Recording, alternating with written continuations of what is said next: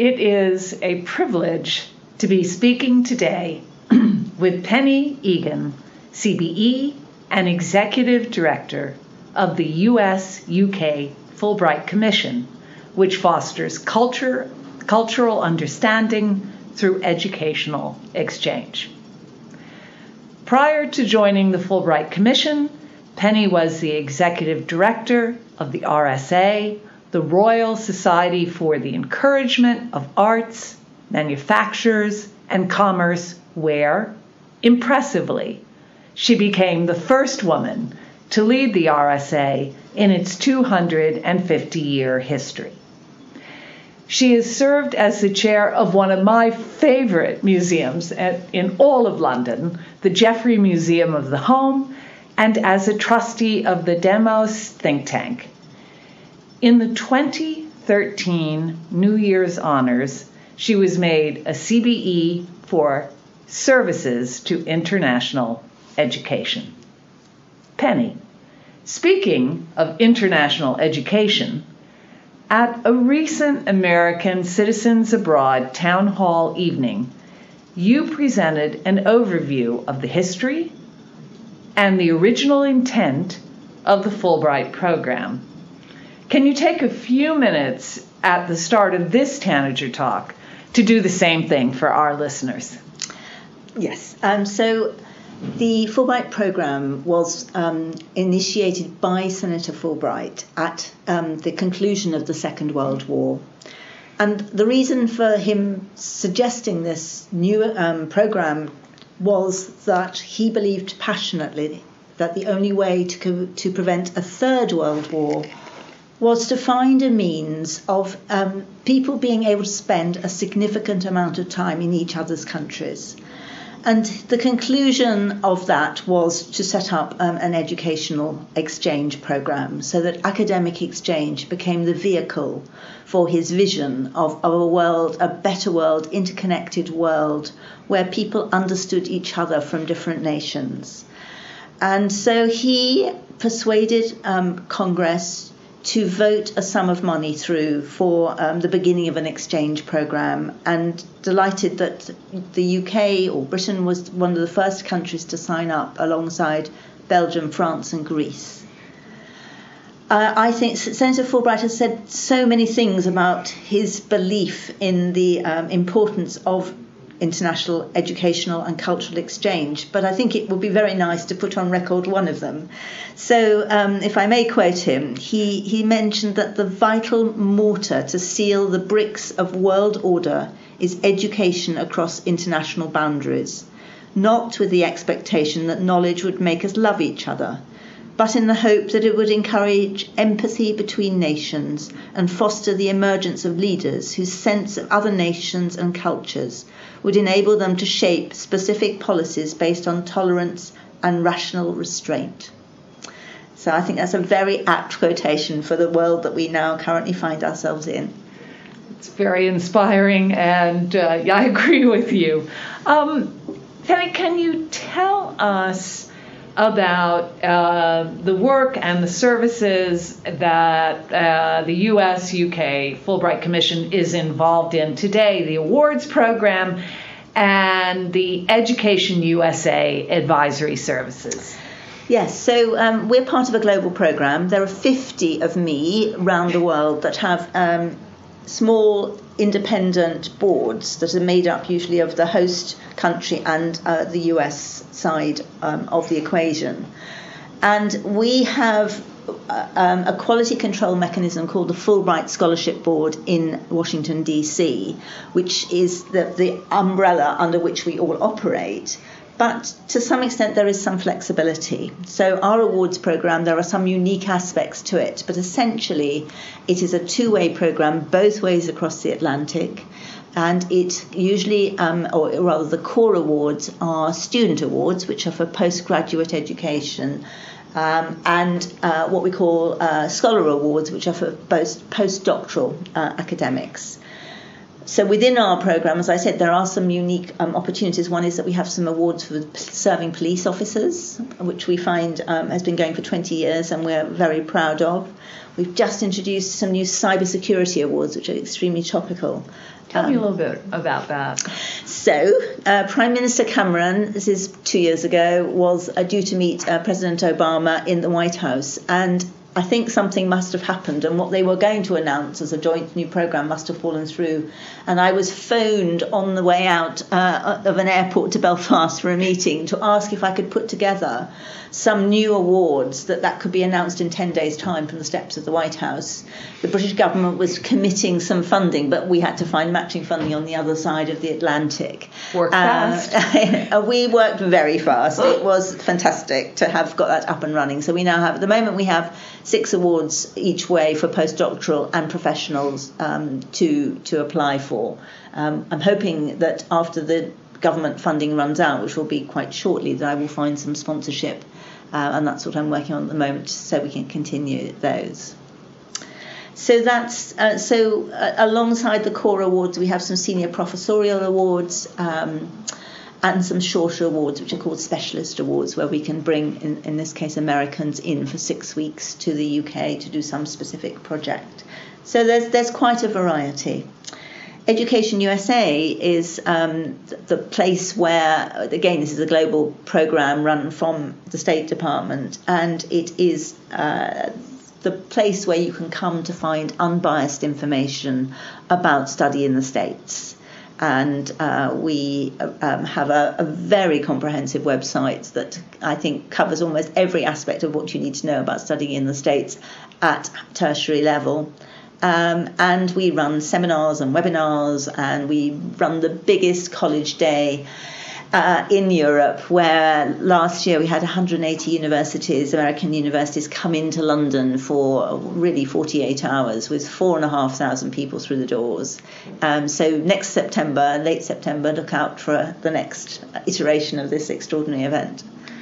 Will do. I attended it with my daughter, and I can vouch for the fact that it is extraordinary. Mm-hmm. Okay. At the ACA meeting, I was really inspired to hear about your collaboration with the Sutton Trust to assist UK students from less advantaged backgrounds study in the US. Can you tell us about this program? And is there any similar mechanism or initiative that helps U.S. students from less advantaged backgrounds study in the UK? So this is a program that we're all very proud of here. It's a new program. It comes under the umbrella of broad mandate. So it's, as I mentioned earlier, the flexibility of the Commission to take on things that aren't actually Fulbright, but within the ethos of cultural exchange between the US and the UK. So I was approached by somebody called Sir Peter Lample. Peter Lample has dedicated the latter part of his life to social mobility in the UK. For 20 years now, he's run summer schools in the UK at what he would consider elite universities. So that's Oxford and Cambridge and Bristol and Durham and places like St Andrews, places like that, where he takes state-educated young people with a low parental income, but academically very able, and tells them that they are just as good as their peer group who have come from wealthier backgrounds, and they should aspire to go to what he considers to be the best UK universities. Peter spent much of his career in the States, particularly at Boston Consulting, and he has an American wife, and he's very committed to the States and what it can offer.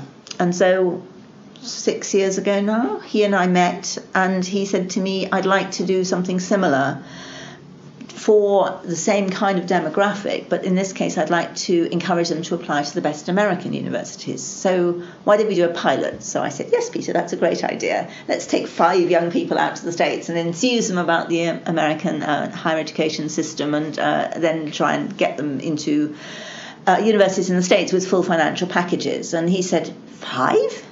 I'm going to ask you to take 65. So the first year we took 65 out to Yale for a week.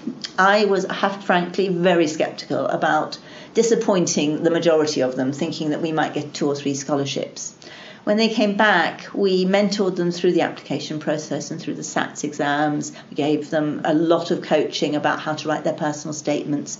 We talked a lot to their teachers and their parents. These are first generation young students. And so it was a really big deal and big step for them. And to our absolute delight, we got 23 full financial aid packages for 4-year undergraduate degree scholarships. And that was the start of something that has grown.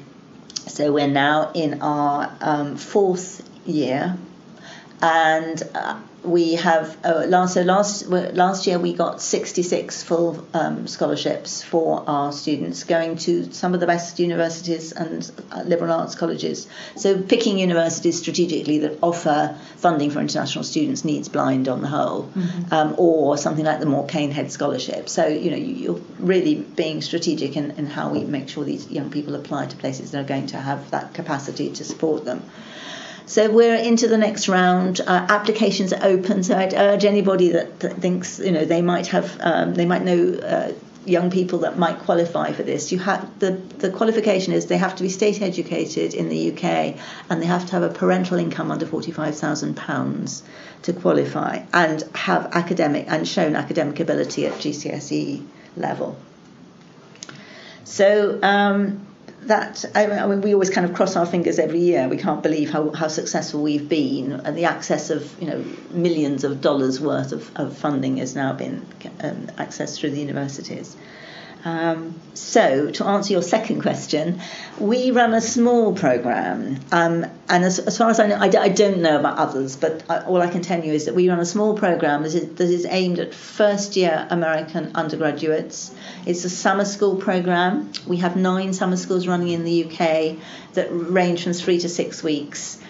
The students that are picked, we are looking for students that are, again, academically able but haven't been out of the United States before. This is more about mobility as much as social mobility, and we bring them, as I say, fully funded to the UK for between 3 and 6 weeks, and that the summer schools vary. The subjects vary, in other words. So Bristol has been doing one on slavery for a while. Durham does one on archaeology. They vary, but there are 9 of them that will be. I think we have the applications are open now. So that's our kind of, it's not as big as the Sutton Trust programme, but it is a way of addressing a similar kind of demographic. How many students, I'm sorry, did you say? We usually bring it just over 60 each year. Okay, so a significant number. A reasonable number, yeah. Okay.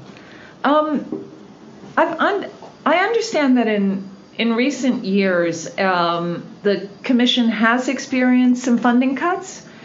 Can you explain how your funding works and some of your current challenges? Yes, so I mentioned that we have a board that is made up of British appointees. They're appointed by the Secretary of State for Education. And the Americans, so 7 come from, or rather 6 come from the UK, 1 from Scotland, and 7 are appointed by the American ambassador to the UK. And that is actually laid down in the treaty that set us up. And the treaty also lays down the kind of ratio of funding. So any commission that has a two-way program has money from both the host and the United States. Our funding ratio is roughly 2/3 to 1/3, and that's roughly still how the proportionality works out.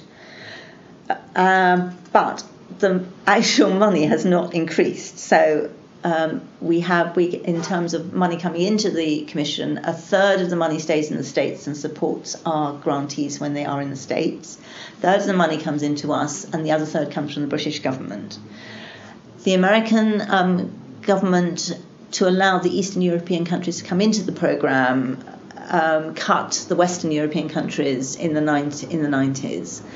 largely to accommodate. And of course, we were very pleased to see the Eastern European countries join the programme. But to be frank, very little has increased since then. We don't get any inflationary increases. In fact, we've had a couple of cuts, smallish cuts, but in real terms, we're way behind where we were at the beginning of the 90s.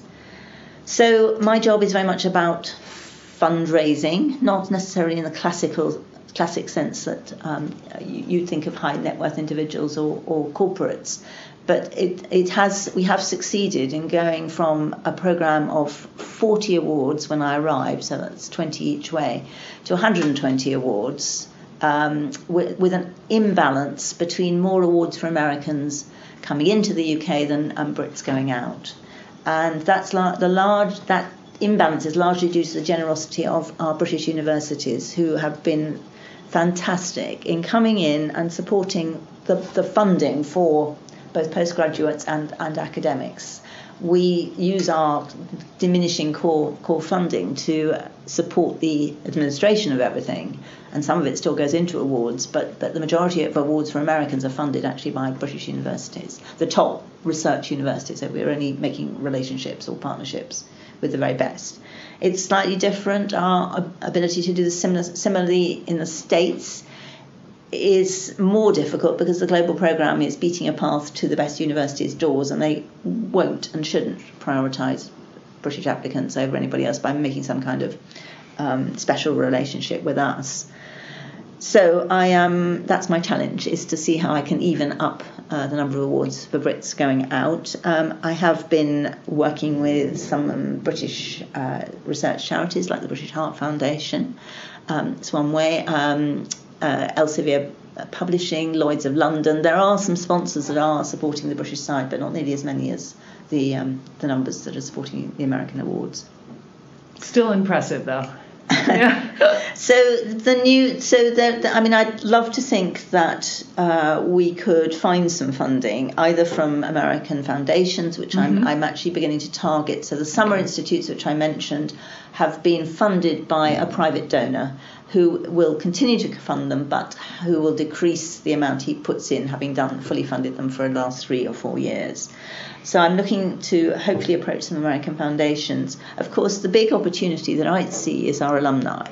So we have large numbers of alumni who we've been very careless with, in the sense that we know we have the original data, we know when they did their award and where they did their award and what their name is, but as nobody's really kept up with them, it's hard to find them and to encourage them to give back when that hasn't actually been the kind of ethos of the programme over a period of years.